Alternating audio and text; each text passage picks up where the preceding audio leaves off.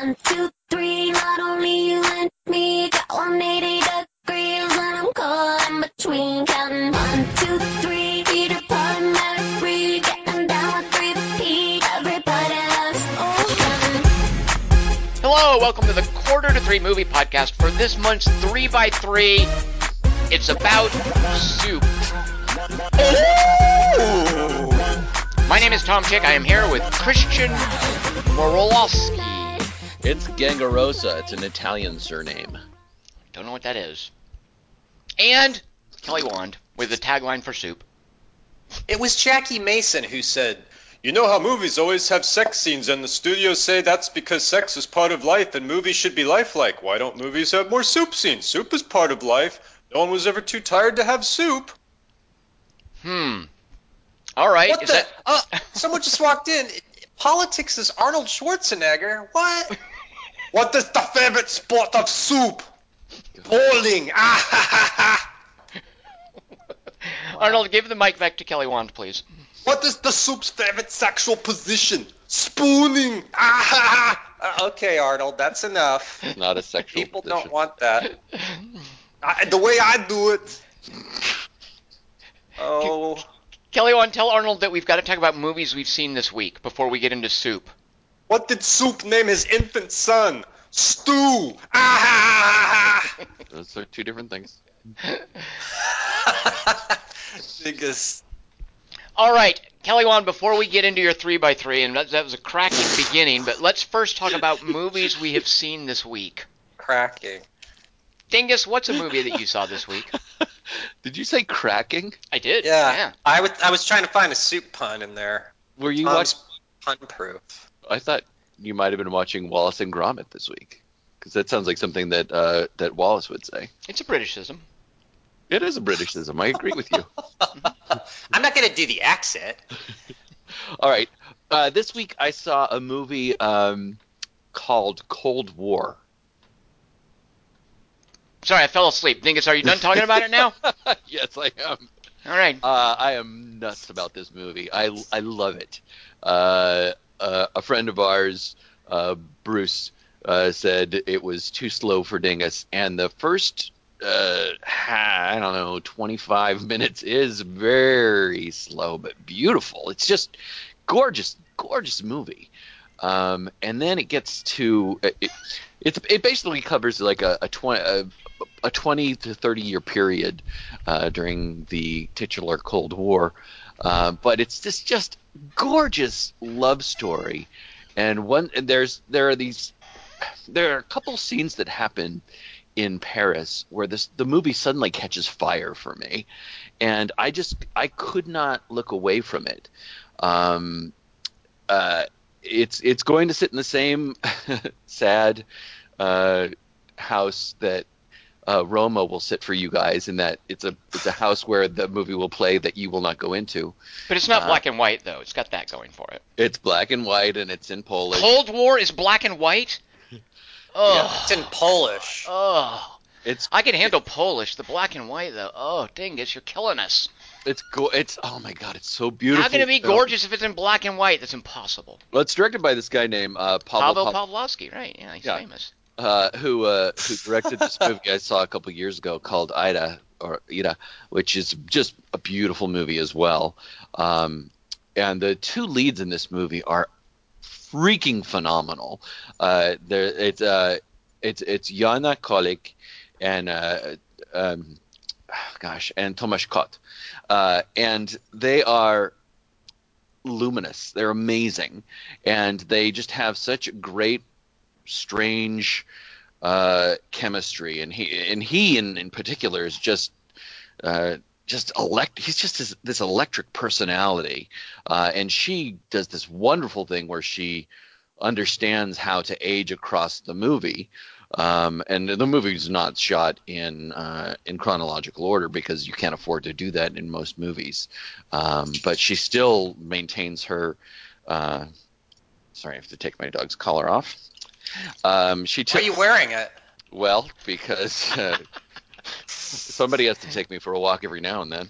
Because I mean, but their relationship is just phenomenal. It spans this long period of time, and the reason I bring up Roma is not just because of the black and white aspect and the foreign language aspect, but also because it seems to be an extremely personal film for this filmmaker, that because he dedicated it to his parents, and I think it's loosely based on some events in his parents' lives.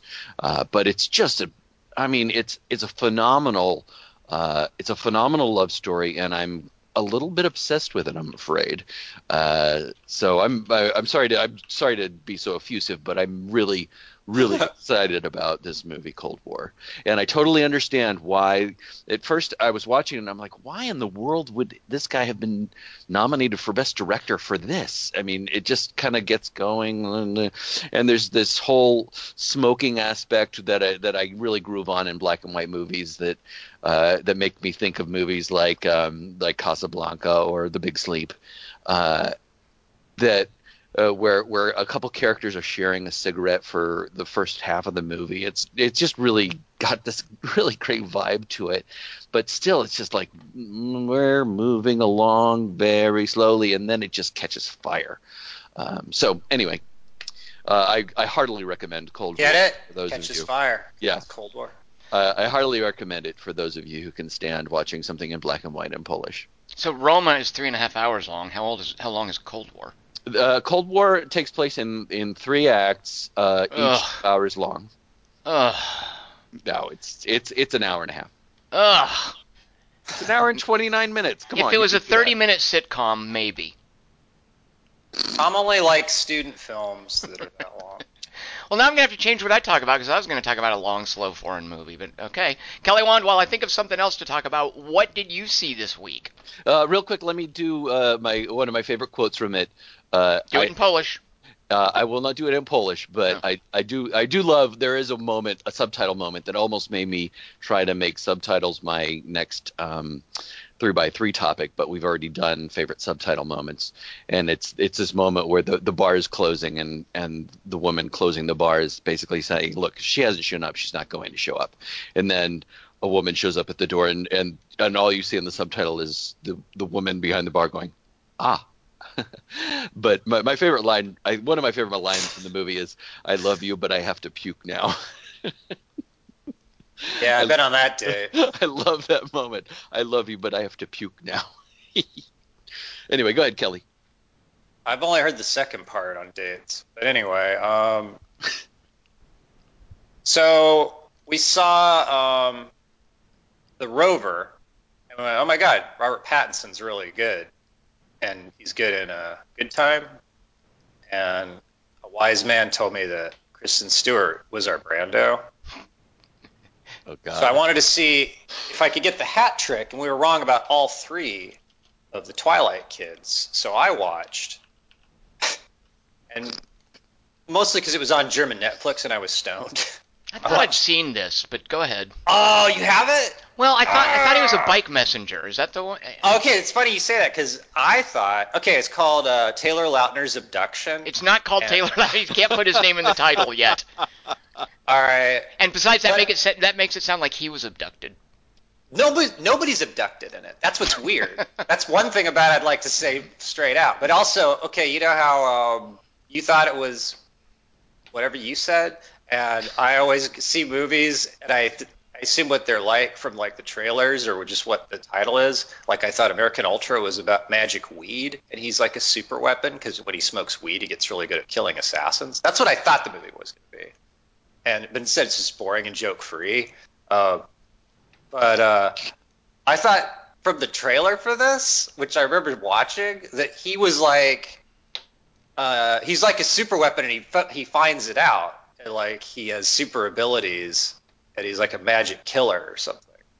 But he's not, and it has nothing to do with anything. It's like his phone is the MacGuffin, and he's just a kid who's raised by fake parents. Like it's like Total Recall without anything good in it. But you know how they have to cut around Steven Seagal's fat in his action movies? Like, Taylor Lautner, they have to cut around his talking because he never says it. He's like the most inexpressive sounding and looking actor I've ever seen. He's so impassive all the time, no matter what's happening. And it's like watching a mannequin slowly tip over onto a mound of dust. And I remember the trailer, and I go, oh, look, he's a super weapon. The reason I thought it, because it showed him sliding down a ramp of glass windows in the trailer, holding a gun for some reason. And in the movie, that's like his third act stuff. That's the money shot, as he slides down the ramp of glass, and then he lands and he breaks his ankle, and then he like limps out, and then someone else snipes the bad guy. But yeah, he's not abducted, and it opens with his friends driving around while he's on a car hood, and he's like, "Yeah, I'm Taylor Lautner, woo!" And he's like screaming, like and he has a black friend, and so the girl lives across the street, and he's really into her, but he never asked her out. And she finally asks him why, and he's like, I don't know. But she's always with this other guy, and they fight at a party. He's like, oh, you bumped into me. And then she's like, no, he's not my boyfriend. So they're on the lam together, and he's making out with her on a train, and they're both getting super horny. And then she's like, we should get some food. And then that means she gets food while he sits in the train car. So like she's in the train cafeteria, she's putting burgers and cellophane salads on a tray. And while she's doing it, this is how bad this movie is. She's like, he'll like to eat this. She's like talking to herself about what he'll want to eat. Yeah. So anyway, the bad guys are Russian, and he threatens to kill his Facebook friends. And then when he says that line, there's like little close-ups of the friends, so you remember who they are in the movie. Maybe I haven't seen this. Maybe I'm thinking of the bicycle race in Tomb Raider. Okay, this is the last thing I'll say about it. So the Russian guy who says he's going to kill his Facebook friends, he tricks the guy because the guy's like, "I'm going to kill your Facebook friends." He says, "No, okay, you're going to do this my way. We're going to meet at a Pittsburgh Pirates game," and then he hangs up on him. And then he somehow, I don't know how he does it, but he has a black friend, and he somehow gets the black friend to get him tickets to the baseball game and tape a gun under one of the seats so that when he's talking to the Russian, he can like grab the gun. But the Russian gets it, and so John has to trick him by running away. And then but also, Sigourney Weaver's his psychiatrist, but she's also an agent. So in the early scene, she's like, "Oh, so you had the dream again? What's that about?" So then you find out she's watching him, but there's no reason to, because it's the phone, and it's the dad's phone. So I don't know why.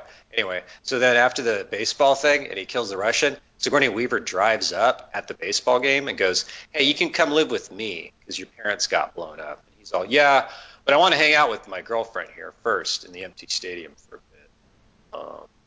So I was just involved in a gunfight there. They'll let me in. And she's all, "Okay, I'll wait here."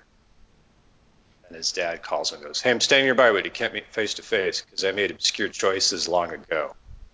And he goes, "This is good writing, bad writing. I'm your father, but I'll never be your dad."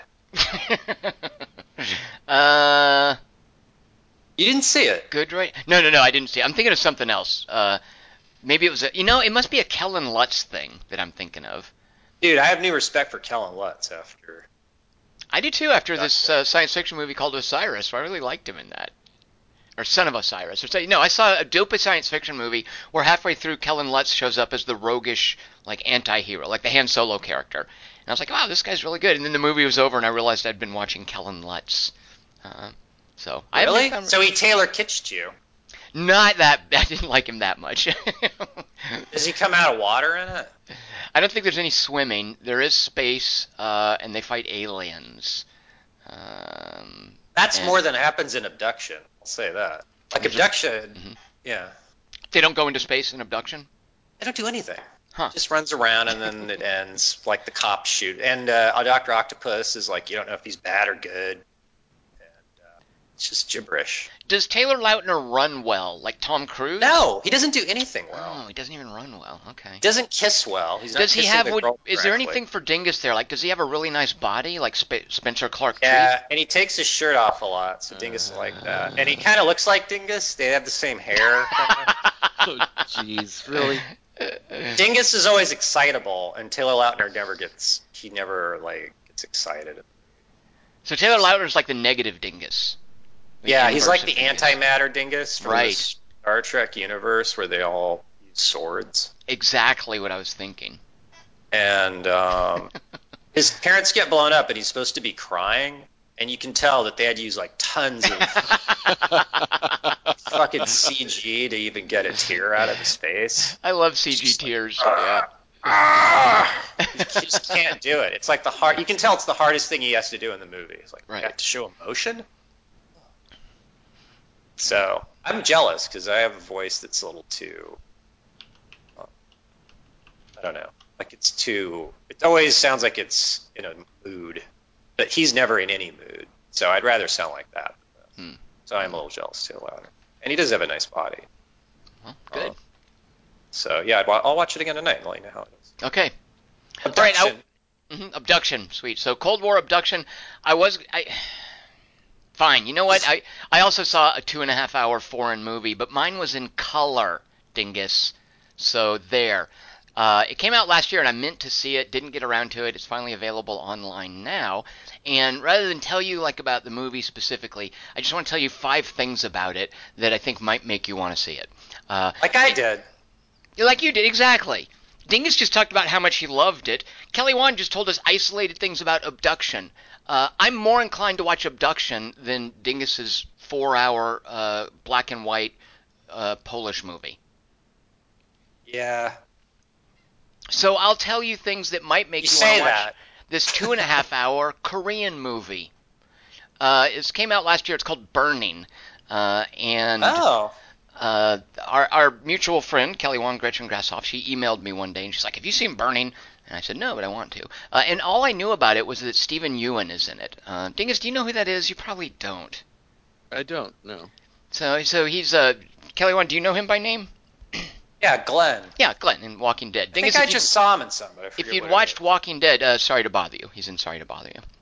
Right. Yeah. Dingus, if you'd watched Walking Dead, you would know who Glenn was. So all I knew was that it was a Korean movie and that this kid, Stephen Ewan, was in it, who I kind of like, and I didn't know anything else about it. So going in and watching it, here are the 5 things I want you to know. It's based on a short story by Haruki Murakami, who's a very well-known Japanese novelist. Yeah. It's a Korean movie, however, based on a Japanese author's short story. And I think the director relocates it to Korea. I can't imagine that Murakami wrote it about Korea, but the director relocates it to Korea. And like a lot of Korean movies, it very much is infused with this sort of Korean national consciousness about various things. And specifically, imagine that you live in a country where it's been cut in half, and even though nobody is really alive these days who was there when it happened, you're just keenly aware that somewhere behind a wall, if you drive far enough north, there's a wall, and half of your country is locked behind that wall suffering, and you're helpless to do anything about it. And that's part of what Burning is about, and that's part of what the director, whose name is Chang Dong-lee, brings to it by changing it to a Korean setting. And it plays very much also like a Murakami story. It's really mysterious and unsettling, and there's just lots of memorable detail that the filmmaker knows how to highlight without hitting it too hard. So little touches that you remember. And it reminds me a lot of a Murakami novel called The Wind-Up Bird Chronicle, down to very specific details to where even if you've read Wind-Up Bird Chronicle, there are presumably spoilers about burning in that novel. They're that similar. So that's the first thing, is that it turned out to be a Murakami short story, and I wasn't the least bit surprised, even though it felt very Korean. The second thing I want to tell you about... Abduction's based on Tolstoy. Oh, sure, right, yeah, I can see that, yeah. When you see an actor, and I mentioned this before, when you see someone reading a book in a movie, the director obviously chose the book for a reason, and sometimes it's just because the director doesn't really understand the book but thinks that it makes a cool statement about the character. 9 out of 10 times... Tron Legacy? Well, I was going to say 9 out of 10 times when you see someone reading Sylvia Plath's Bell Jar, the director has no idea what it's about and just thinks it's like he read it. Right, yeah, it's just some precocious like young woman's novel thing. So in this movie, there's a point where a character comes upon another character reading a Faulkner novel, and I love William Faulkner, and it could not have been more appropriate. And surprisingly, Murakami's short story is based on a William Faulkner short story. So it traces all the way back to Faulkner, and it has some of that same Southern Gothic quality to it, but in Korea. So those are two things. The third thing I want to tell you about. Wait a minute. Hold on. Yep. Are you allowed to do that? Do what? Base a short story on somebody else's short story? I wonder if so the Faulkner short story is called Barn Burning, and the Murakami short story is also called Barn Burning. So not only can you do that, I think you can appropriate the title as long as it's in Korean. If you're one of those or guys, Japanese, it's really Japanese. good. I didn't think that doesn't seem to be. Okay, go ahead. Sorry, that just seems weird to me. It's like, okay, Monkey's Paw, bro. now I'm gonna write as I lay dying. I mean, why? Is that the novel? That's the only one I've read. Well, there's a Japanese version of the movie Sideways that is basically the entire movie just kind of transliterated with a different cast into Japanese. And I think I haven't actually seen it and have no desire to, but I think there's something to be said for someone talented like Murakami retelling a Faulkner story in his own country. Okay, all right.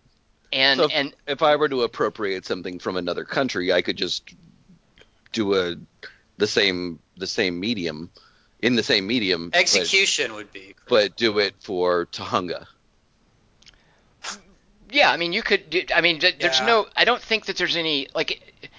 I think that homages. I think that homages to other works are different than just like ripping them off. Generally, okay. Because Murakami gave it the same title as the Faulkner short story. He wasn't trying to hide anything. He was clearly doing, this is my take on a William Faulkner, a specific William Faulkner story. Jorge does that. Yeah, well, I think a lot of writers do. You can certainly see the connections, and I think writers don't tend to be that shy about it. I think a lot of times there's a lot of precedent because The Handmaiden was based on a British novel. Sure, yeah. Okay. All right, so the short story I think Dingus was asked about because maybe a short story is like so compact, like to change something that short. Well, it does make me wonder. It's like changing the label. Like I don't know how much of I don't know Barn Burning. I actually don't know a lot of Faulkner short stories, but I don't know if it's a Yoknapatawpha County thing or it's very much his universe, and this is just one little tiny slice of it. So I'd have to read both stories and judge the context. Right. Or you could watch Burning and get a sense for, because the way Burning unfolds, it feels very William Faulkner.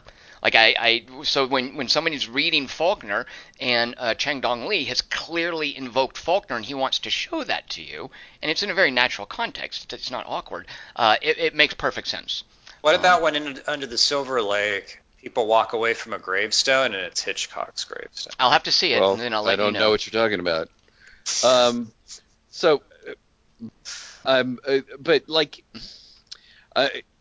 it's not overtly said as this is your interpretation, you saying it's based on a short story by William Faulkner, or is it actually marketed as such? No, because it's not like I can say like I'm going to write Cat Cemetery based on a novel by Stephen King. Cat Cemetery. I like it. You spelling same. I think you could if you were bringing something specific to it. Like I don't think because Monkey's Paw Murakami, is Pet Cemetery, so he did that with Pet Cemetery. Murakami's not a hack. Like he's not. I don't think he's hurting for material. Right. And I think he's just clearly was inspired by Faulkner's short story, and he wanted to do his version of it. And the movie, when the movie opens, it says it's based on a Haruki Murakami short story, and it says Barn Burning. So it credits him and not Faulkner. Okay, all right. I was just making sure. I mean, it just seemed like an odd. Okay. I'm sorry. I didn't mean to derail us. I apologize. You were going to go with number 3. Thing is, I did recently watch a movie called Beyond the White Veil, which was Moby Dick set in space. They always do space that. Whales. It's always in space. The spaceship is called the Essex, which I don't think that's. Heart of Darkness never gets done the same way. Wrath of Khan certainly does that, but it's just borrowing thematic elements. Sorry, go ahead. It's borrowing thematic elements for a different medium. I mean, it's just like I can't write a short story based on your short story and say this is my version of your short story if I don't have a reason to do it. And I understand the distinction you're making, saying, well, if you're not a hack and you have a take on it, then go for it. Shatner was a white whale. All right. So the other thing I want to tell you about it. Remember in Animal Kingdom, James Freshvale was a very odd protagonist. He was very passive. And he looks kind of vacant, and he didn't seem very bright. The lead character in Burning, he looks really confused and out of his element, and he's not very articulate, and he's isolated, and he's a bit of a dupe, and he has that James Freshvale vacant look on his face. He is not your typical protagonist. And he's wonderful. He's a very accomplished young Korean actor I'd never heard of before. So that's the third thing. The fourth thing I want to tell you, the lead actress, also pretty remarkable, had never done anything else in her life. You go to her IMDb page, Burning is the only thing there. She came from, they held auditions, and Chang Dong Lee found her, and she was perfect. And it's remarkable watching her, and then later realizing, good Lord, this is her first movie. She's never done anything else, because there's some really brave stuff that she does. And then the fifth thing I want to tell you, early on in the movie, there's a point where someone is demonstrating pantomime, and it's kind of random. It's just happening, and like the Faulkner, I think it's super important, and this is my interpretation, because it's the director doesn't. Burning is, if anything, sort of slow and elliptical to a fault. None of the stuff really hits you over the head, but it's super rich with like meaning and ambiguity and options for interpretation. But early on, someone is describing pantomime by pretending to eat a tangerine. And someone says to her, wow, you're really good at that. And she says, no, well, here's the trick to pantomime. The trick is that instead of thinking there's a tangerine here, you need to forget that there isn't one. And that sounds just like a little wordplay thing that when you think about it, maybe it doesn't hold up. But I think, and again, I don't think the director hits this hard, but I think that's the point of the movie. If you watch Burning and afterwards you're like, wait, what? Because Burning is one of those movies that does something that you don't really expect and you're not quite sure. Like after it was over, I was like, oh, really? What? But it was the sort of thing that I was kept thinking about it, and it just kept rolling around in my head, and I kept coming back to that one little line about pantomime, which I think that's my guess, is that line there is what the movie's kind of telling you in a weird way.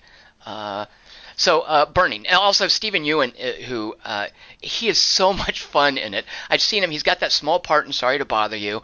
He's in a really low-rent version of Belko Experiment, which is a movie I really like about an office building where everybody fights each other. He's in a low-rent version of that called Mayhem, where he's supposed to be the lead. And Stephen Ewan just playing a nice guy, he's fine at that. And that's what he did. It's boring. It is kind of boring, Kelly. How old is this actor? Like, is he a kid? 25, 30 maybe. Oh, yeah. all right, thank you. Yeah. Okay, I just needed to mention. Glenn was boring. That's exactly right, Kelly Wand. Like Stephen Ewan is a really nice guy. I've heard him on podcasts, but the characters he's played are just kind of pleasant and boring. He is having the time of his life in Burning, and Haven't it's I not. seen him in something? He. I don't think you'd have remembered it, but he's the. He kind of hits on Lakeith Stanfield's girlfriend, Tessa Thompson, in Sorry to Bother You. He's his Asian friend. Yeah. Successfully. Yeah, I think that's the only thing you'd know him from. But he's not boring in this. So. All right. I really love you. I love your third and fourth points, mainly because on your fourth point, I don't remember the name of the actor you were talking about. James Freshvale? Or No, the one who's the this is the first thing that she's done. Oh yeah, her name. I didn't say her name because I don't know. I will attempt it. Her name is Jong Seo Jun. All right, you said it perfectly.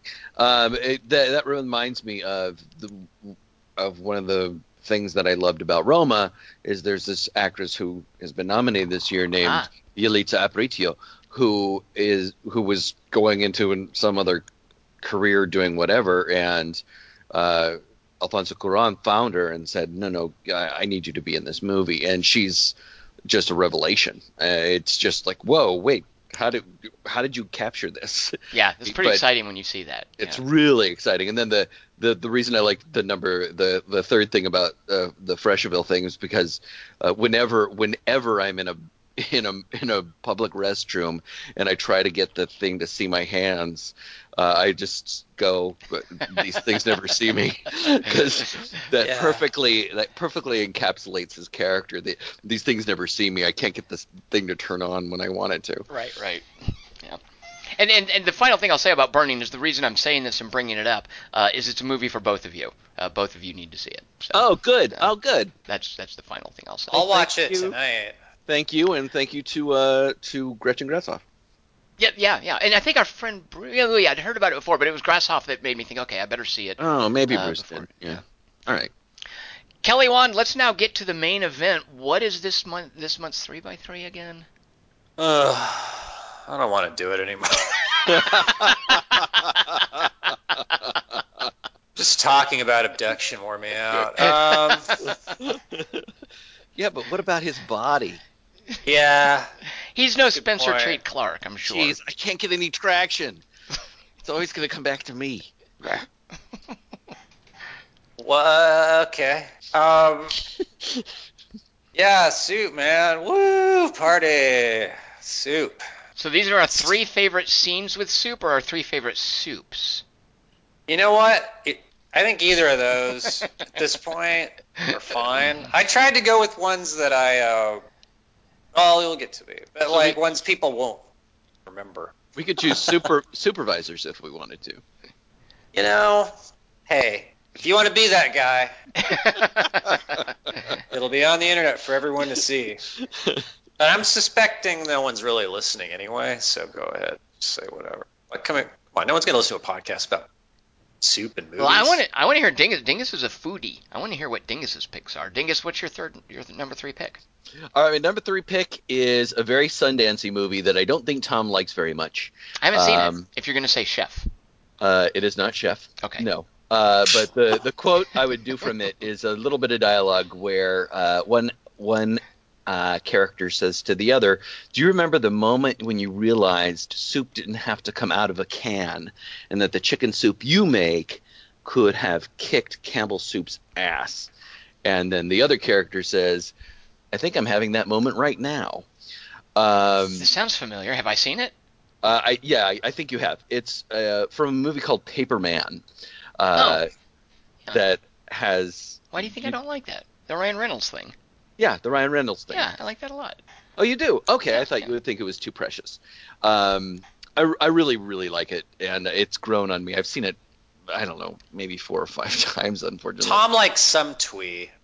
But Emma Stone and Jeff Daniels are in it, and It's got to be just so, Tom. so it's this writer who's out like trying to figure out how to start his next novel, and he can't quite figure out how to do it. And his wife, who's this heart surgeon or a vascular surgeon, drops him off and says, "All right, get to work. Here's your typewriter. You're at this cabin. You're going to work out here." And so he gets involved with a couple of the locals, and he meets this girl, and he says, "I need you to come babysit for me Wednesday night." Just because he needs some company, he needs something to distract him, he needs something, he doesn't know what.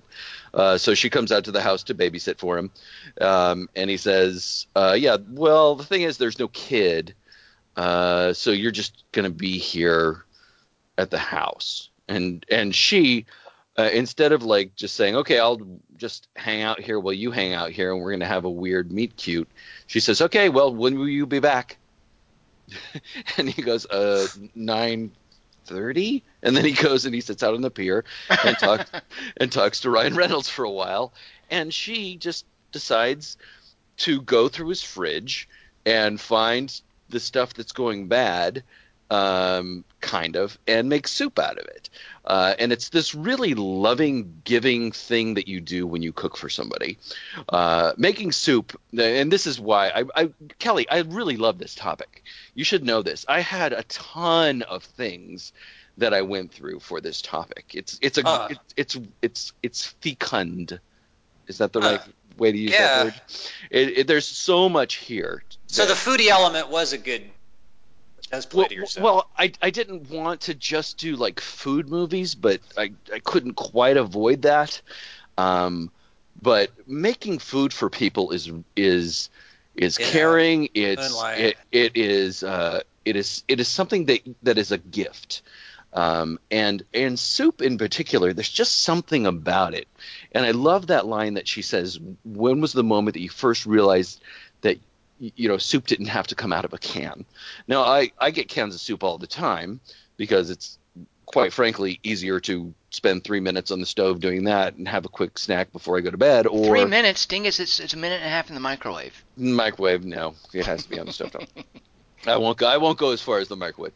But making a huge bowl of chicken soup for somebody, taking all of the chicken off the bones and being very careful with it, and then, skimming all the fat off the top and just doing all of those things. It takes time to do that. It takes care. And there's a certain element of that in this movie where Emma Stone is doing this for him just because she's like, well, you could throw all of this stuff away, or you could make soup with it. Now, it's kind of a simplistic way of making soup. Soup takes a little bit more time and care to make, but just the fact of how touched he is, and this is part of the creative process for him, because he's understanding that she has created something for him from things that would otherwise be thrown away, and he can't figure out how to write this book. And the two things are parallel.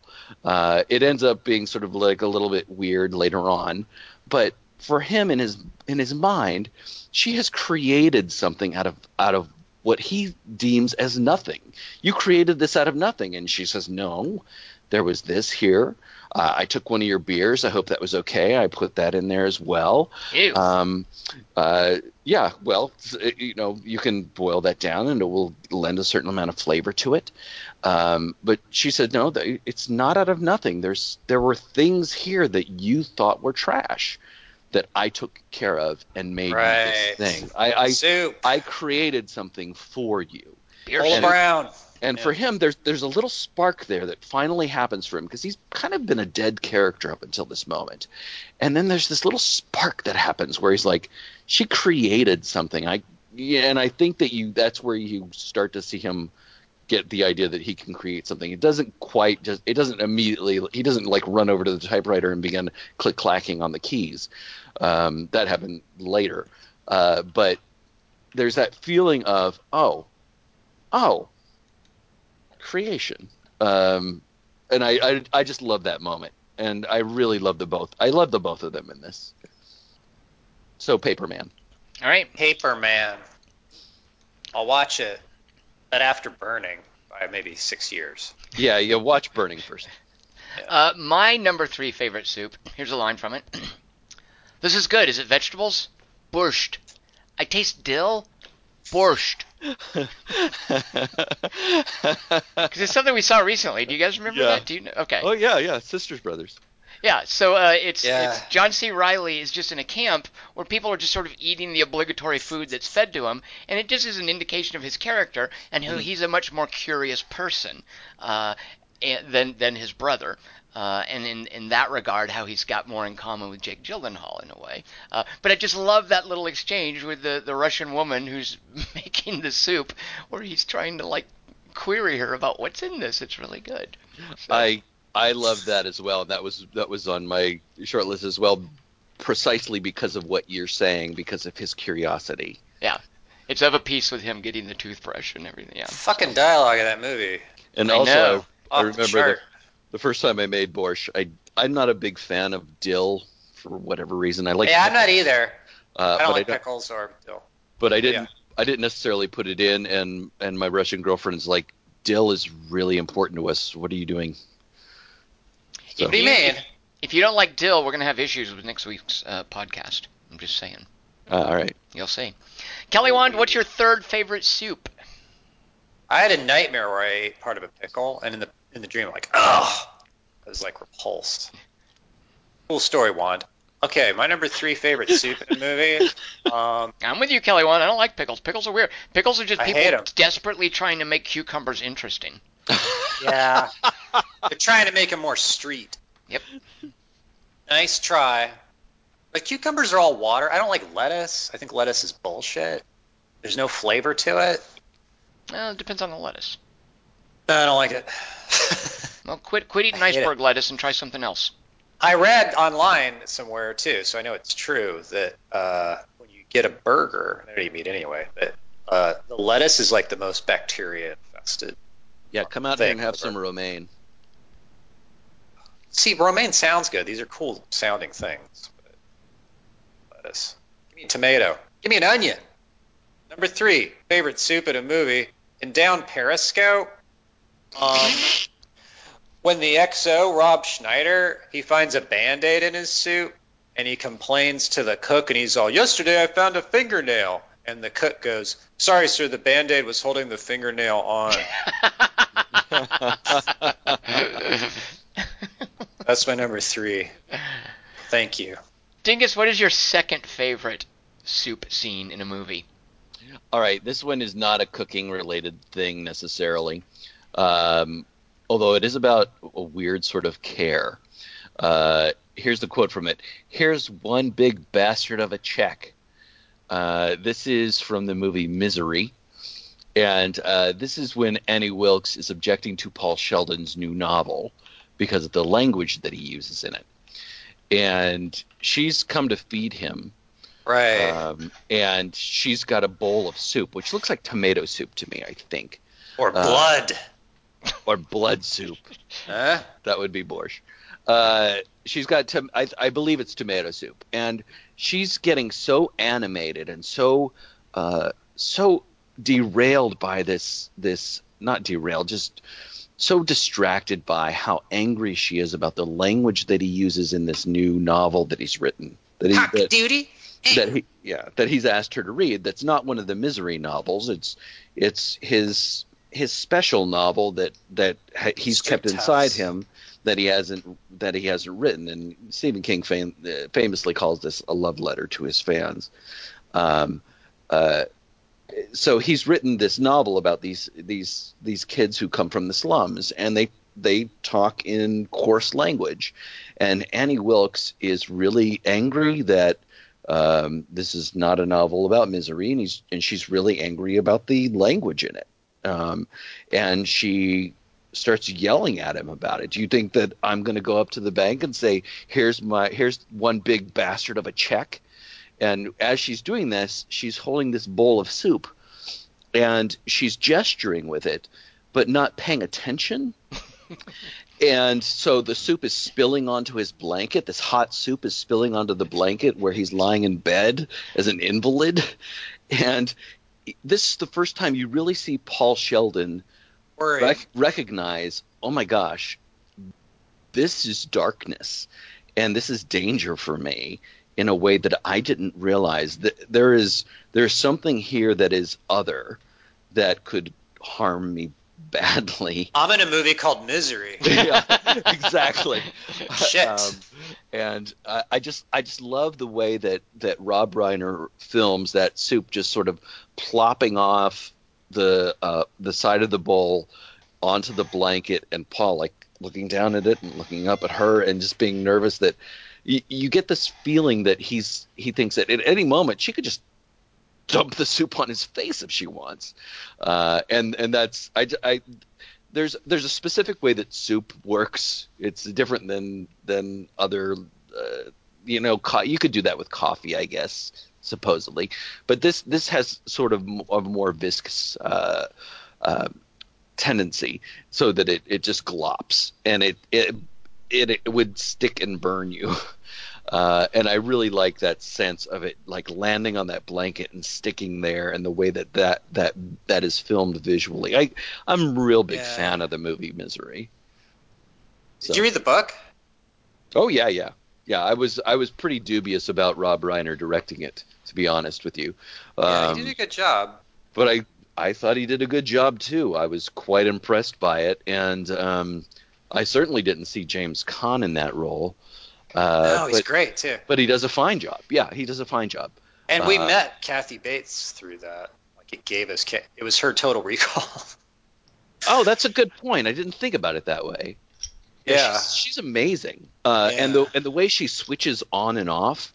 I mean, I've seen people do that. I've seen people go from that total like darkness to la la la. You can see it. You see it happen. And the way she does that, the way she captures that is phenomenal in this movie. When the truck hit Stephen King in RL, she sent him a little get well card that said "Got Novril." That's the name of the Yeah. painkiller. It's a made up one, isn't it? Is that a real? I don't know, but he talks about in his book on writing, he talks about spending the better part of a year, if not more than Yeah, that, I hated it. just being in a haze of alcohol and drugs. Misery, yeah. And then Tabitha brought the typewriter out. She's like, get in there. Yep. Always saving him. I also liked in Misery in the book where it's like she says the word anesthetic for the foot, and he's like, and he's already drugged. He's like, wait, what'd she say? Anesthetic? He keeps obsessing on that word. Like, why'd she say that? What's that? Anesthetic. Why is she saying it? Also, the relationship Misery. between is it Robert or Richard Farnsworth? Robert Farnsworth Richard Farnsworth. and Frances Sternhagen is just so precious. Yeah. In a good way. I mean, the way that they flirt. There's that sass again. Yeah, I love that. I absolutely love that. And so it's heartbreaking where the movie goes, but I love that. So anyway, Misery. Sorry, I prattled on. Here, look at me prattling on. Tom? Misery, Tom. I'm more of a Maximum Overkill guy. It's Overdrive, fuck. Oh, ha ha, I tricked you guys into knowing what it's called. All right, Overkill. here. that's a way stupid too title. Okay, here's the line from my number 2 pick. I might be in trouble with this. Here we go. We have soup? Why can't I have soup? Except here's how it would actually go. We have soup? Why can't I have soup? And it's not even soup. It's coffee. So at the beginning of Withnail and I, as they're spiraling out of control, they're spiraling out of control in their London apartment in 1969, and they're about to have to like flee London out into the countryside. But as things are going crazy in their apartment, Withnail's reading a story about Jeff Wode, a guy who uses steroids, a weightlifter. And he's reading out of some lurid tabloid like National Enquirer or something, and he's following Paul McGann around the apartment reading him this story. And Paul McGann is just frantic and doesn't want to hear about Jeff Wode. And at a certain point, Withnail's explaining what Jeff Wode would say to you before he beat you up. And he's like role-playing it to Paul McGann, and then he looks down and he sees Paul McGann spooning broth out of a bowl into his mouth, and he says, we have soup? Why can't I have soup? But if you watch the movie, because I didn't realize this, it's clear as Withnail's following him around what Paul McGann is doing. And if you watch it, it makes sense. But if you're not paying attention to Paul McGann, which tends to happen because Richard E. Grant is just so, like, he hogs the screen. Your eye is drawn to him in that movie. Paul McGann says, it's coffee. Because their apartment is such a mess that he couldn't find a mug, so he's poured hot water into a bowl, shook instant coffee into it, and stirred it up, and he's eating it with a soup spoon, and that's the exchange. We have soup. Why can't I have soup? It's coffee. Well, I'm gonna allow because I think coffee is soup. I agree. It's kind of, yeah. And tea is soup with a bag in it. So. Coffee is like broth. It's bean broth. Coffee bean broth. Yeah. So good. You can put it in a mug, you can put it in a bowl, but we know what's happening. Kelly Wand, I suspect we all have the same number 1 pick, but what's your number 2 choice? With a bag in it. Tom, have you seen, before we go to Kelly, have you seen Can You Ever Forgive Me? No, I have not, but I love Richard E. Grant, so I plan to. All right. He's the Vince Vaughn of England. He's like character and maid. Vince Vaughn. All right. Anyway, I'm done. I'm done talking. No, fuck it. Okay, number 2. In Batman, Michael Keaton, he has Kim Basinger over to dinner at the Bat Mansion, and they're in the formal dining room, and they're in chairs at the opposite ends of the long table, and he's all, how's the soup? She's all, excuse me? He goes, the soup, how is it? She's all, great. She's all, could you pass the salt? He's all, sure. He goes, did you have a hard time finding the house? Oh, no, not at all. Good. Do you like eating in here? Oh, yeah. You want to know the truth? I don't think I've ever been in this room before. You want to get out of here? Yeah. And then they take their soup bowls and they hang out with Alfred in the kitchen. So that's what they do. What kind of soup is it, Kelly Wand? I think it's bouillon or onion. Did you say bouillon? Yeah. Bouillon? Bouillon. Bouillon. Yeah, like It's- gold it's- bullion. All right. Bouillon. See? Why It is says that it the same for name me. as the bricks of gold that you get in high street? Yeah, movies? one's hard and one's soft, but Yeah. they're both cubes. Oh, I or guess it's the like one's cube-shaped rectangle. element. Okay. Huh. All right. Why are they cubes with the non-gold? I get why gold's cubical. I don't get why the soup is. Because Tell you're you putting it in a round bowl. Yeah, it's a mystery. Do we all have the same number one, Dingus? No. Magic rocks are soup. Okay, what? Ew, I gross. know- You don't eat those. Don't put those in your mouth, Kelly Wand. Gross. What? You say that about everything. I have Magic Rocks as one of my runners-up, but no. Our number ones are not going to be the same. I thought for a while they would be, but they're not going to be. My number one, and are we up to me now? We are up to me. right? Yeah. Take it away, All Dingus. right. What's the So- best soup in all of moviedom? All right. So I am about to use some profanity, so be aware, God. listeners. God damn it! I should kill you. This is so fucking good. I should kill you. Sounded like something with Peter Stormare. So I'm guessing John Wick 2. I'm It is guessing not. traveling pants. It is a movie called Big Night, directed by Campbell Scott and Stanley Tucci. Stanley Tucci has a director's credit in that? Yeah. Oh, good. for Campbell him. Scott's not just a soup. Yeah, I know. How about that? Gotcha. So He's dumb this on is- House of Cards. this is a season 6. super simple scene with no dialogue in it.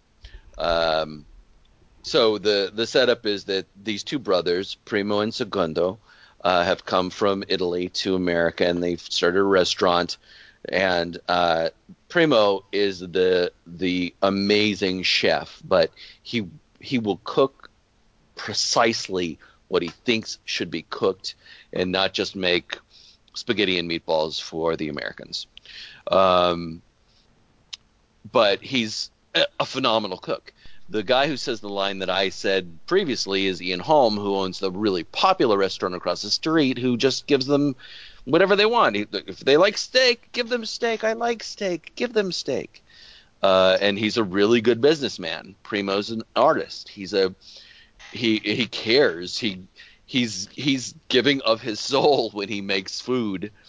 And so to save their business, they pour all of their final money into this one dinner for Louis Prima, who happens to be in town playing a gig. And Louis Prima and his band are going to be coming to the restaurant later that night. And the newspapers are going to cover this, and this will make a huge splash for the restaurant. Everybody will recognize what incredible food they have, and this will save their restaurant. This will save them from being foreclosed by the bank. Of course, Lou Prima does not end up showing up. And at some point, they've made all of this amazing food, and they decide because they're going to have this huge party for Louis Prima, but they've invited their friends as well, so that it's a party atmosphere. They just say, "All right, well, let's eat." And the first course is la zuppa, the soup, and it just looks like a simple consomme, like just a very clear broth. But the way that scene goes, oh my lord! Just watching them all sit down at the table, watching a few of them taste it, and there's this one woman, I don't know who she is, but she's this beautiful gap-toothed older woman who takes a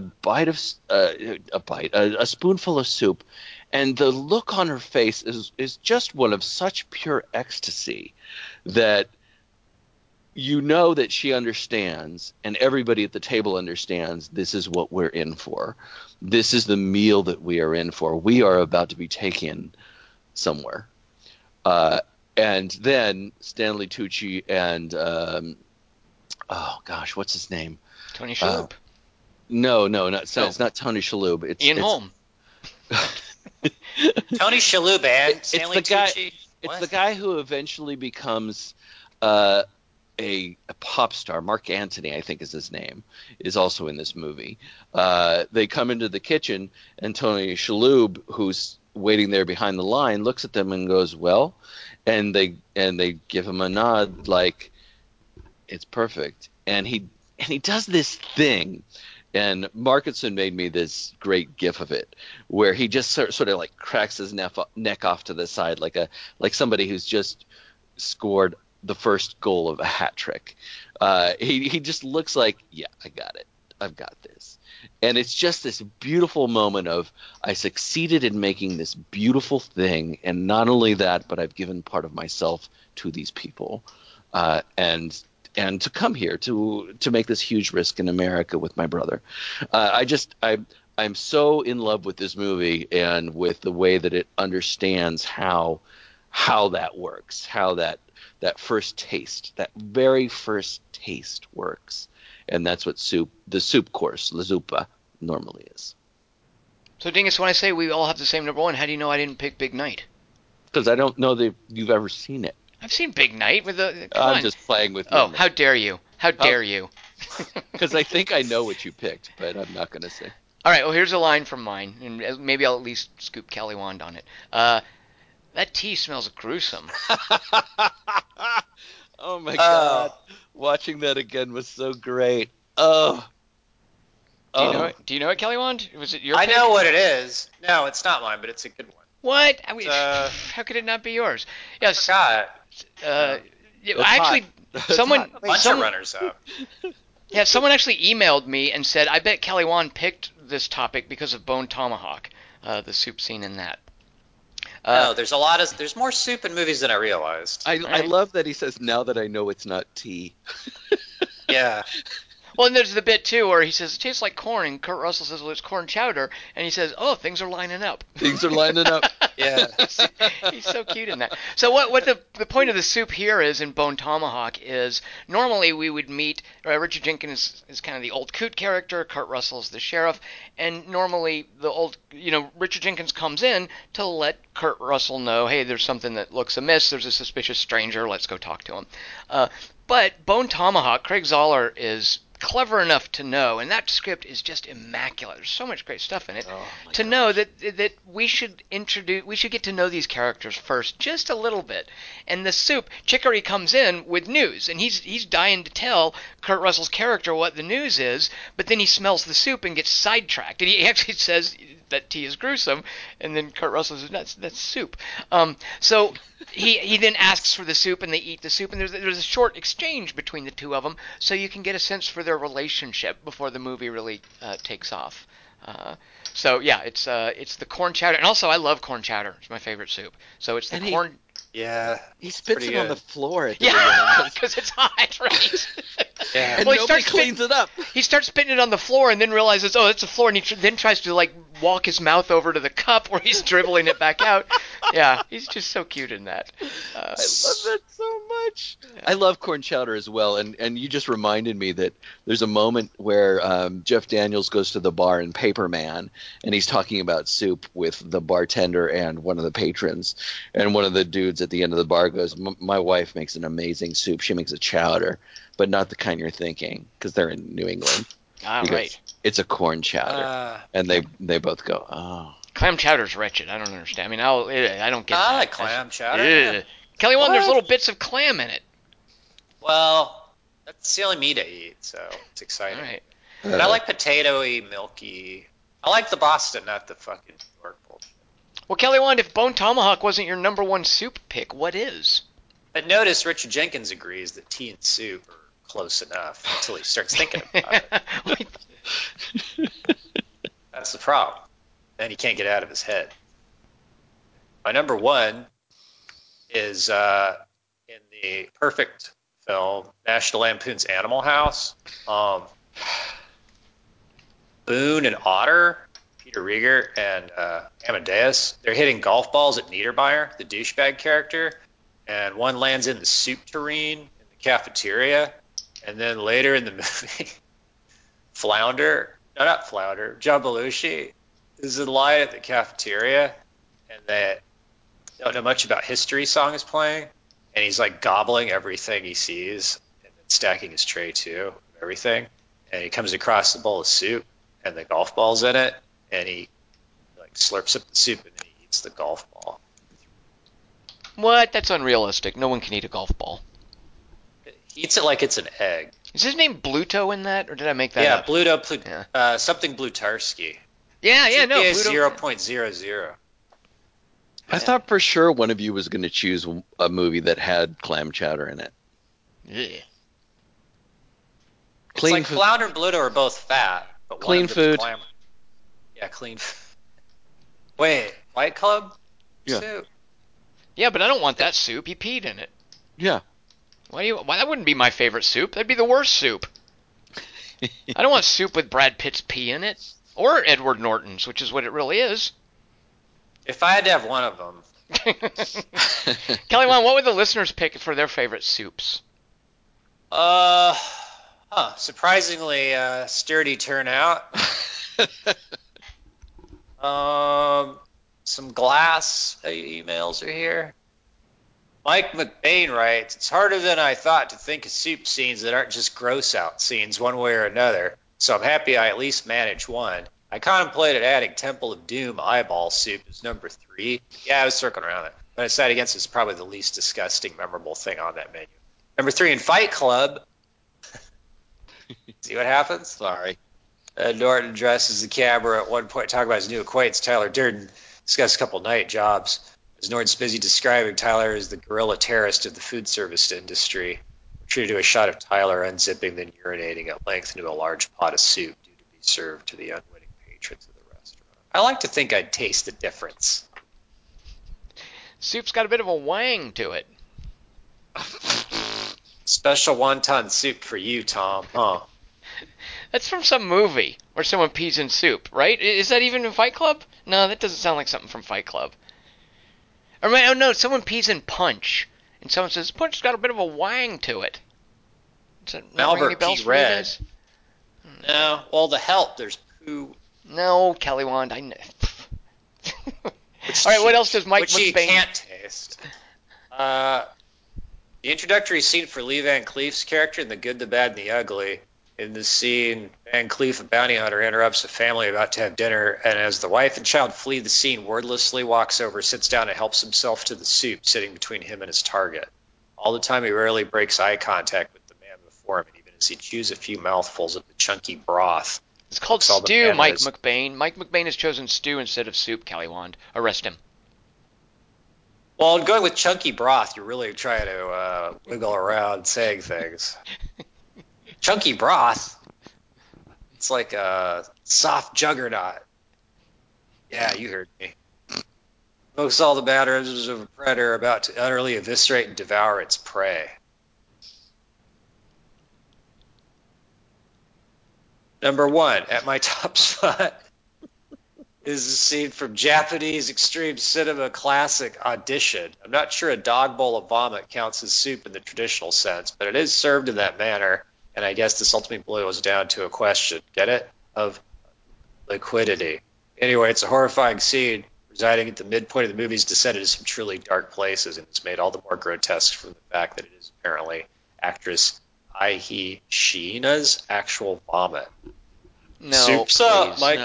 McBain. Yeah, that's What? one of You those. don't think No, it's one of those things that probably Takeshi Miike was glad to have people believe, but no, come on, that's not how you make a movie.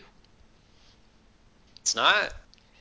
Miike's made probably like John Waters would do it. 100 movies, and I doubt he's that unprofessional as to do something like that. But I don't First doubt off- that he would want people to think that, like you. Right.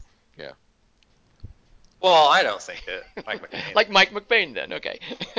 And even Mike McBain suggests that it's supposedly, but I doubt that's the case. That's the thing. Here's another thing. Like What's the source?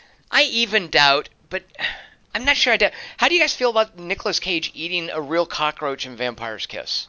I think that's true, and I know Kevin Yeah. Kline ate fish in Fish Called Wanda. That I can understand because you eat fish, but yeah, that scene where he eats the cockroach, I think he maybe really did. Yeah, I read that he did. Or it Well, of says course that. you read that, but I'm just, yeah. I think most things that I don't know. They didn't have CG back then. No, but you could cut around it and make a little wiggly rubber cockroach or something. It sounds like something he'd do, Nicolas Cage. It does, though, doesn't it? Yeah. All right. Even if he didn't even know the camera was rolling. Kelly Wand is a cockroach. That's not craft services, Nick. Yeah. But Jennifer Beals has to kiss him, doesn't she? So you're gonna let Mike McBain choose a dog bowl full of vomit? Well, it was once soup. No, you don't know that. First of all, Vomit soup for flies. Wow. You heard me. That's right up there with Chris When Hemsworth. flies date, they go to the finest vomit in town, and then they go to some dog shit. And it's like, oh wow, he really is. He's taking me to the fine. He's getting some tonight. That's what the female hot, sexy date place. All right, so who else do we have writing in with soups?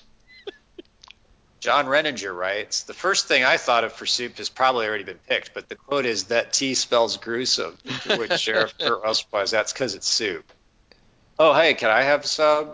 The second is, change my order to the soup, spoken by John Candy in Spaceballs after witnessing the alien burst out of John Hurt, who had the special, which Barf originally ordered. My final choice is the turtle soup from Babette's Feast. I just remember the live turtle in several scenes and the villagers' stunned reactions to it. Yeah, that sounds terrible. I couldn't eat turtle soup. Get a piece of shell. The turtle's still alive? No. Yeah.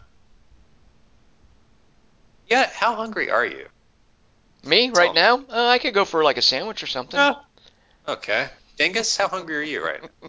Let's go out after this. I'm good. Venus Tacos. Josh Lubliner writes, this is a difficult subject because if you think about it, isn't every movie about soup, really? When we talk about a movie from start to finish, we say soup to nuts. When a character's in trouble, we say he's in the soup. When we watch someone like Jake Geets trying to solve a mystery, or Rick Blaine trying to muddle his way through difficult times, we know that what they're really trying to do is get themselves a nice chowder or bisque. And despite the fact that every anime movie, without fail, has a scene where people eat ramen, I will take pity on you and not mention any of them. Kelly Wand, real quick, can we back up? When who tries to solve a mystery? Yeah. Jake Geets. No. Oh my God! Seriously, Kelly Wand? I never, even when he says it in the movie, I can't say it. Kids call him Mr. Giddis. Like, it's come on. Jake Geets. No, it's No, not Giddis. He's not saying it right in the movie.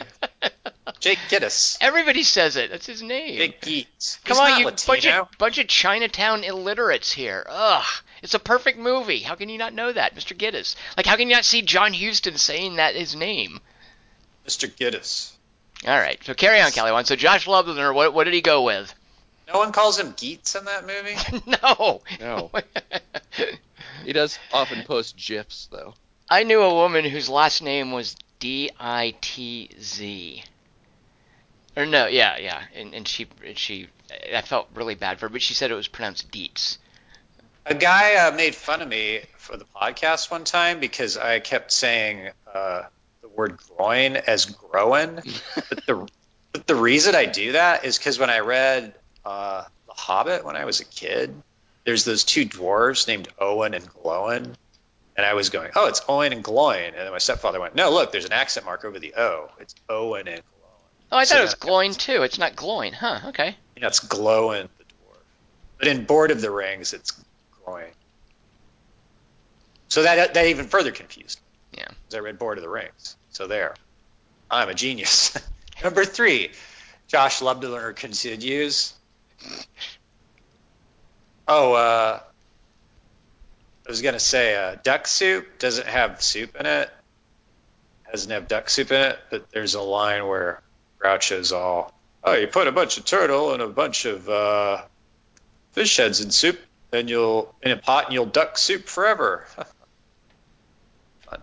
Number 3 of Josh Lubliner writes, oh, that tea smells gruesome. It's soup. Oh, you think I could have some? The soup and bone tomahawk represents subverted expectations. You expect tea, but you get soup. You expect a Wild West adventure, but you get a horror movie. You thought maybe you'd never see Matthew Fox again, but there he is.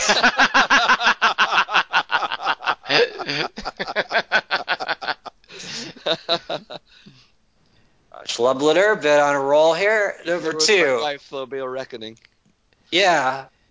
As a kid growing up in LA, nothing colored my picture of the future more than Blade Runner. No, I didn't care about flying cars or off-world colonies or humanoid robots. What I was looking forward to was walking up to a roadside bar on a rainy evening and ordering a ramen, just like Deckard. It's 2019 and I've still never seen an open-air roadside ramen bar. Ridley Scott lied to me. I'm devastated. Dude, that's how I felt in 2001. I thought he was Thought. dumplings. Two, four. Tell Dingus I'm eating. Number 1, I think we all know that when the definitive history of soup and movies is written, and Ebert has been taken from us, so I think you'll have to do it, Kelly. There is only one movie that can be considered the apex, the sine qua non of soup and movies. Yes, you know what I'm talking about.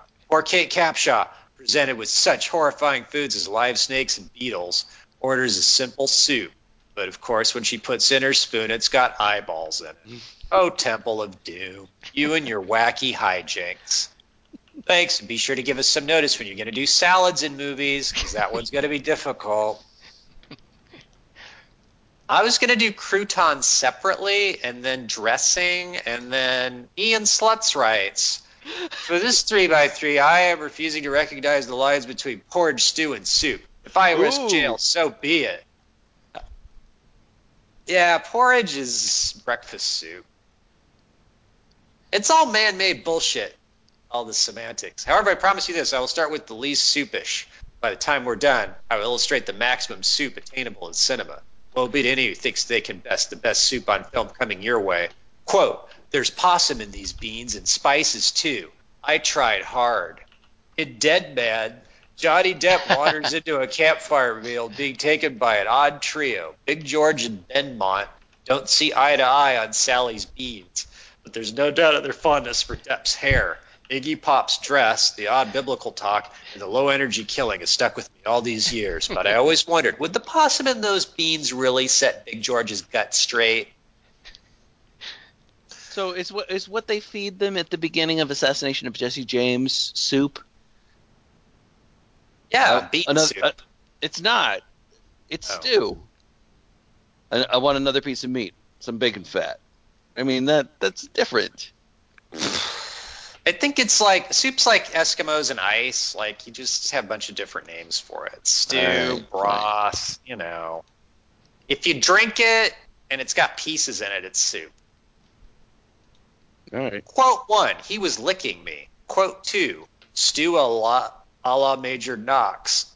Oh yeah, stew a la Major Knox. I was thinking about this movie recently for some reason. I think because I watched Trainspotting 2, and then I was like, oh yeah, Robert Carlyle. Remember when he was... The stew in question forms a major moral fulcrum for the horror movie Ravenous. Guy Pearce must choose between eating the cannibal concoction or dying on the spot. At first he resists as Robert Carlyle and Jeffrey Jones. Happy chat about the best way to be comfortable and civilized while preying on humans. Once he succumbs, the cannibals think they have him. But ultimately he proves he's made of stronger moral stuff. A terrific horror romp. Remember that music, Tom, in Ravenous? I don't remember the music. What was it? Like some music? antiquated or some? Oh no, I don't remember that. Like weird instruments, and then this. I remember exactly how it goes. It's weird. What was it? 20 years ago? Well, the cannibal thing makes me think of The Road, actually. And when they find that cellar with the soup and the fruit and everything in it. Yeah, that makes it seem kind of quaint. But getting back to Ian Slutz's quote, first observe the whole bowl. Appreciate its gestalt. Is it gestalt or gestalt? Gestalt? I always thought it was a hard G. Gestalt. I might be wrong. I thought it was gestalt. I don't know. Gestalt sounds right, but gestalt probably is right. So then, I'm saying. Anyway, first observe the whole bowl. Yeah, they didn't call it the Gestapo. Right. And gazpacho. Savor the aromas. Jewels of fat glittering on the surface. Shinichiku root shining. I was thinking about this movie too. I've seen it. Seaweed slowly sinking, spring onions floating. Concentrate on the 3 pork slices. They play the key role, but stay modestly hidden. First caress the surface of the chopstick tips to express affection. Fuck, now I wish I'd picked God of Cookery. Alright, anyway.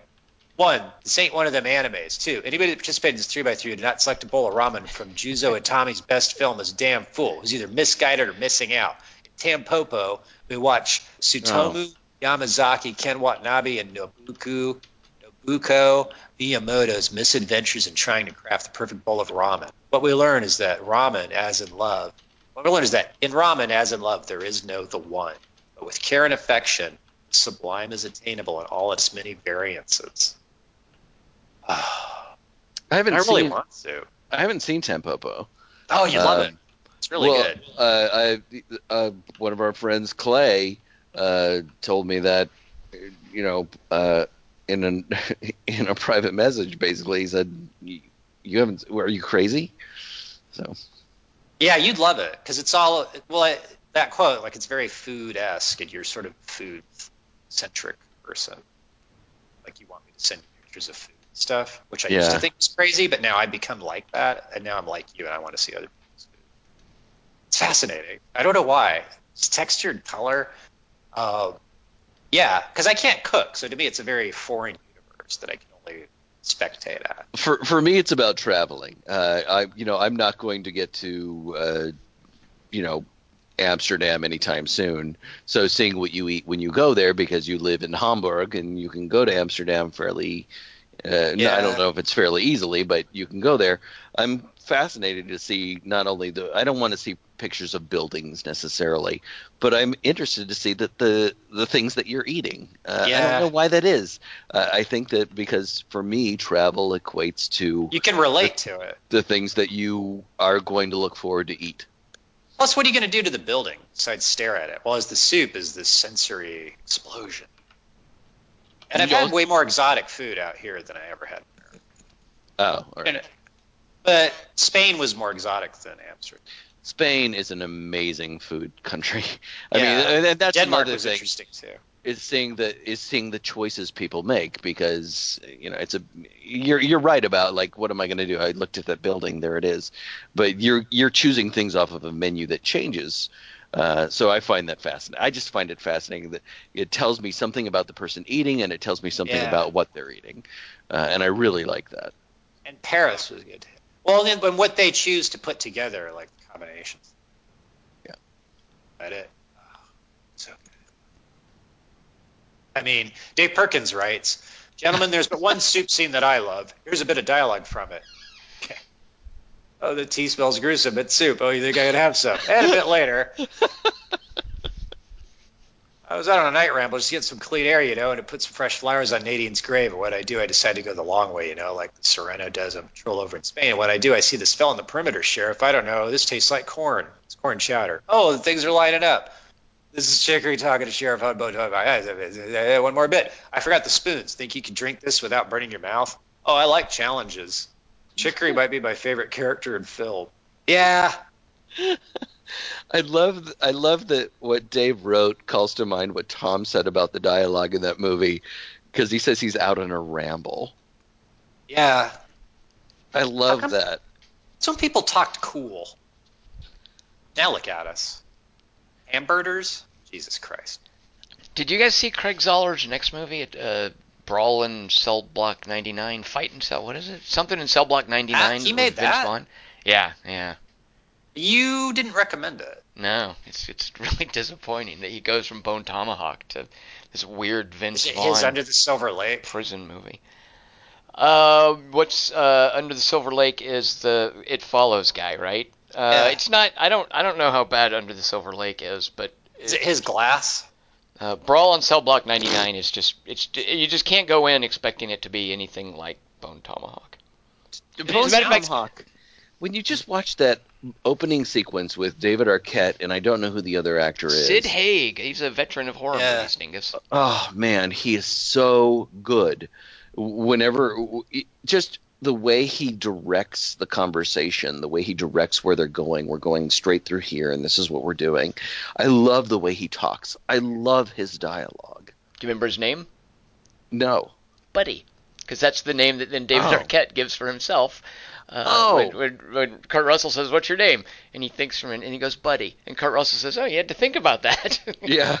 You don't act much like a buddy, I think. Yeah, exactly. Yeah, Yeah. he's making fun of it. Something named Buddy. When you were reading that bit of Richard Jenkins dialogue, Kelly Wand, what I'd forgotten until I watched the scene, what struck me watching the scene, and it's just emblematic of how good Richard Jenkins is when he gives that little speech, which is exposition about how they're going to go arrest Deputy Dewey. When he says, I was bringing flowers to Nadine's grave," he takes a pause and is kind of indulgent. But Richard Jenkins he just lets himself feel it for a moment, and he sits there, and you might think he's going to then say, "Oh, that's my dead wife," but he doesn't need to, and the script doesn't need him to say that. But he just takes a bit of a pause and kind of stares off for a minute, and then resumes. It's just a great, poignant, humanizing moment for what would normally be the comedic relief. Watch that, Taylor Lautner, and maybe you learn a little something. Meanwhile, Kurt Russell's like messing around with his magnifying glass. I love, It's like he's doing accounting or something. I don't know what he's got going over there. That's great. I think he's learning CSI because he's got like, this is a blonde hair. I mean, I think that he's like CSI, what is it, Brighton Hope? Bright Hope, population, what was it, 428 or something, yeah. I also love the way he shoots David Arquette in the leg. It's like, Yeah. Yeah. It's like, all right, casual. fine. I told you I was going to do this, but all right, fine. It's Thursday. And then doesn't she say something like, just because you don't have, I forget what her line is. It's like, everybody who gets in front of your gun doesn't need a bullet or something like that. Do you guys remember how we did Bone Tomahawk on the podcast? What do you mean? We did a 3x3 of. Yeah, because I forced you guys to see it by making us do a 3x3 of your favorite lines from Bone Tomahawk, and you guys hadn't even seen it yet. It was my way of tricking you into seeing it. And it's got Lily Simmons in it. I know. That's a brutal movie to watch. It is so brutal, but the dialogue. I mean, it is so clean.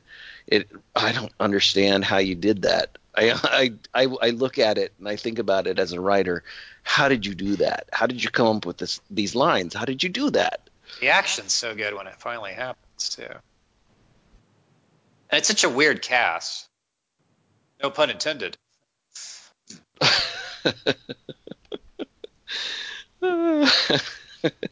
I did think at one moment when I was watching it this time that Richard Jenkins was using a spoon in the background. Yeah. But I might have just misseen that. I was just picturing Taylor Lautner's face when someone tells him the tangerine line. Oh, God. Just think about that. Are there act. Are there any other listeners, Kelly Wand? Yeah, sorry. Arthur Giovanangeli wrote in to say, "Murder by Death, number 3, Alec Guinness playing." I thought of this one too. This is actually the first one I thought of, and then I came up with down Periscope. Alec Guinness playing the blind butler, James Sir Benson, attempts to serve a course of soup to the dinner guests of Mr. Tway, but is told that he's not actually serving soup because the cook didn't make any. I guess I'm picking the absence of soup because he's blind, so he's like ladling nothing into these bowls, but he doesn't know it, so we're watching him do it. But it's Alec Guinness doing it, so it's like he's using the force. I don't get in too much trouble because I enjoy the hot nothing that Guinness tried to serve the guest. Did I tell you guys when I saw the movie when I was a kid, I go, it ends in just like there's a bunch of twists that don't make sense, and this person's dead, and this person's that character, and it's all gibberish. When I was a kid, I go, oh, I have to understand this. I have to make this all has to add up to something. I didn't realize like that was the joke, was that it didn't make sense. I was trying to go, wait, but how could she have done that?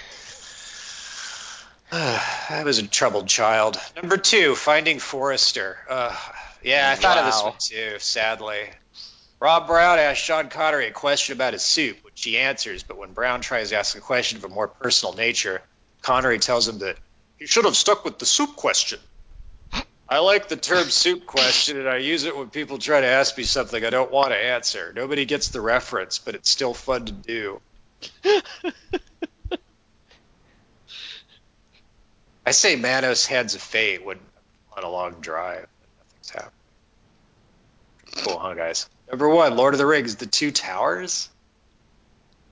Eowyn makes some questionable soup that Aragorn's encouraged to consume. We find out through this scene that Aragorn's almost 90 years old and that he's a gentleman, even when chivalrous behavior, such as eating dreadful soup, causes him discomfort.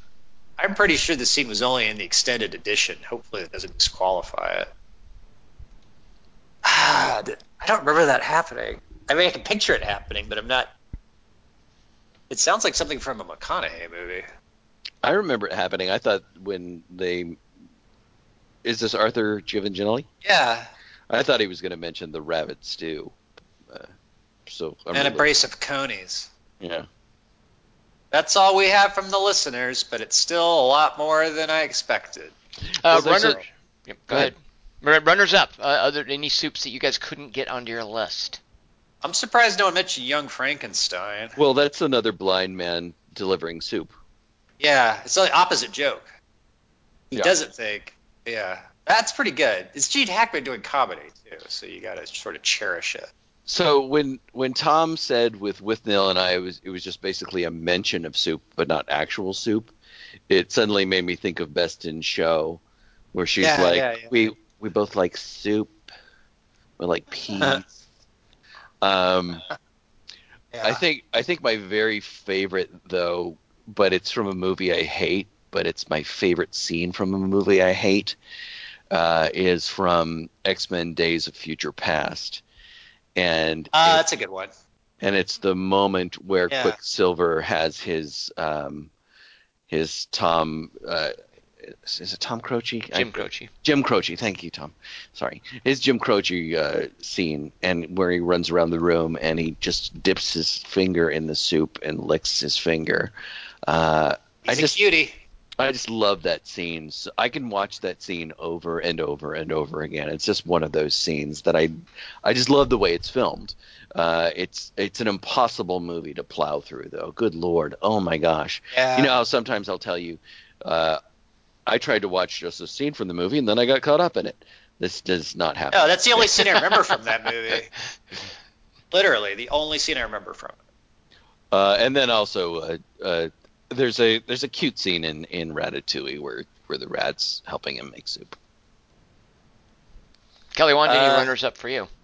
I had this on my list, and I don't really want to talk. There's not much to say about it, but I really like in Existence when they're in the Chinese restaurant, and he assembles a gristle gun from his soup contents, and then he shoots his waiter with it. I didn't know it was from soup. Yeah, that is a good one. Yeah, and you can't. You're looking at the soup, and it's like, what the fuck is that? Is he eating shark fin? And then he makes a gun out of it. Right. That works. So, yeah, Temple of Doom. Ugh.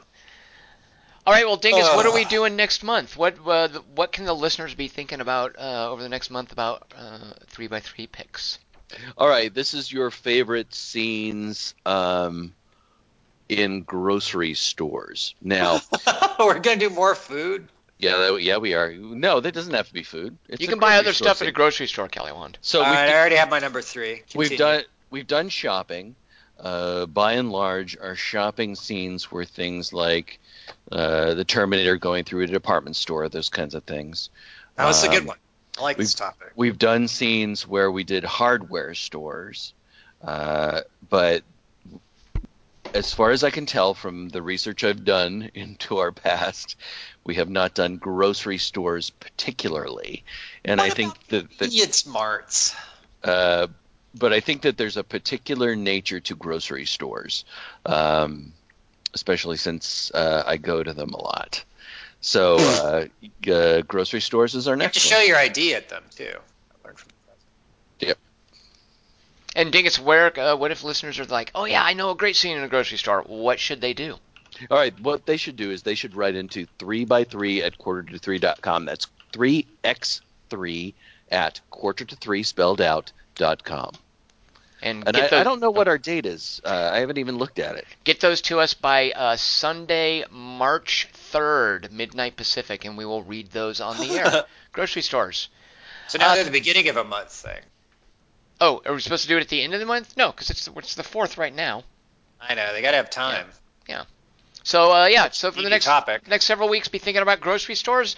Join us for that. And Kelly Wand, what movie should we see next week? This is on you. All right. I guess Serenity, because I'm not getting the Neeson. And what if the listeners have something to say about Serenity? Write your thoughts. If you have thoughts about Serenity, the movie, Not Sorry. the Josh Whedon thing. Ah, Josh Whedon, and not the concept of Serenity, Joss Whedon. but and not Sahara, the other Matthew McConaughey one-word title starts with S movie, but Serenity. Send the thoughts in written form to the exact same address Dingus said, 3x3 at quarter3spelledout.com, but with Serenity in the subject line. And get those to us also by March 3rd. Or no, by What? actually February 10th. That'd be kind of funny. You got a whole month to see Serenity. No, get that to us by February 10th, midnight Pacific, and we'll read those on the air. Join us for a Serenity podcast next week. So I'm Tom Chick. I've been here with Christian Merlinski it's Christian Morosky. and Kelly Wand.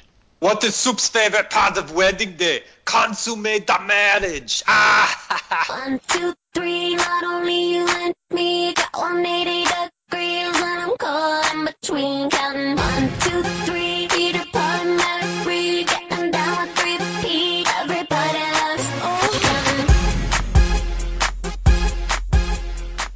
What is Mr. Freeze's favorite soup? Gazpacho. Ah! I prefer that we be more capable and prepared than lucky. Observation, reflection, faith, and determination. In this way, we may navigate the path as it unfolds before us. All right, and we have, 8 more recharge cycles to go before we get to Oragai 6? Is that a question, sir? Yes, Walter, that's a question. That is correct. What is Soup scared of? Cartaxula. Ah! What? That's not soup related. What an idiot. Fuck him. Stupid Schwarzenegger. Is that funny? You can't do comedy.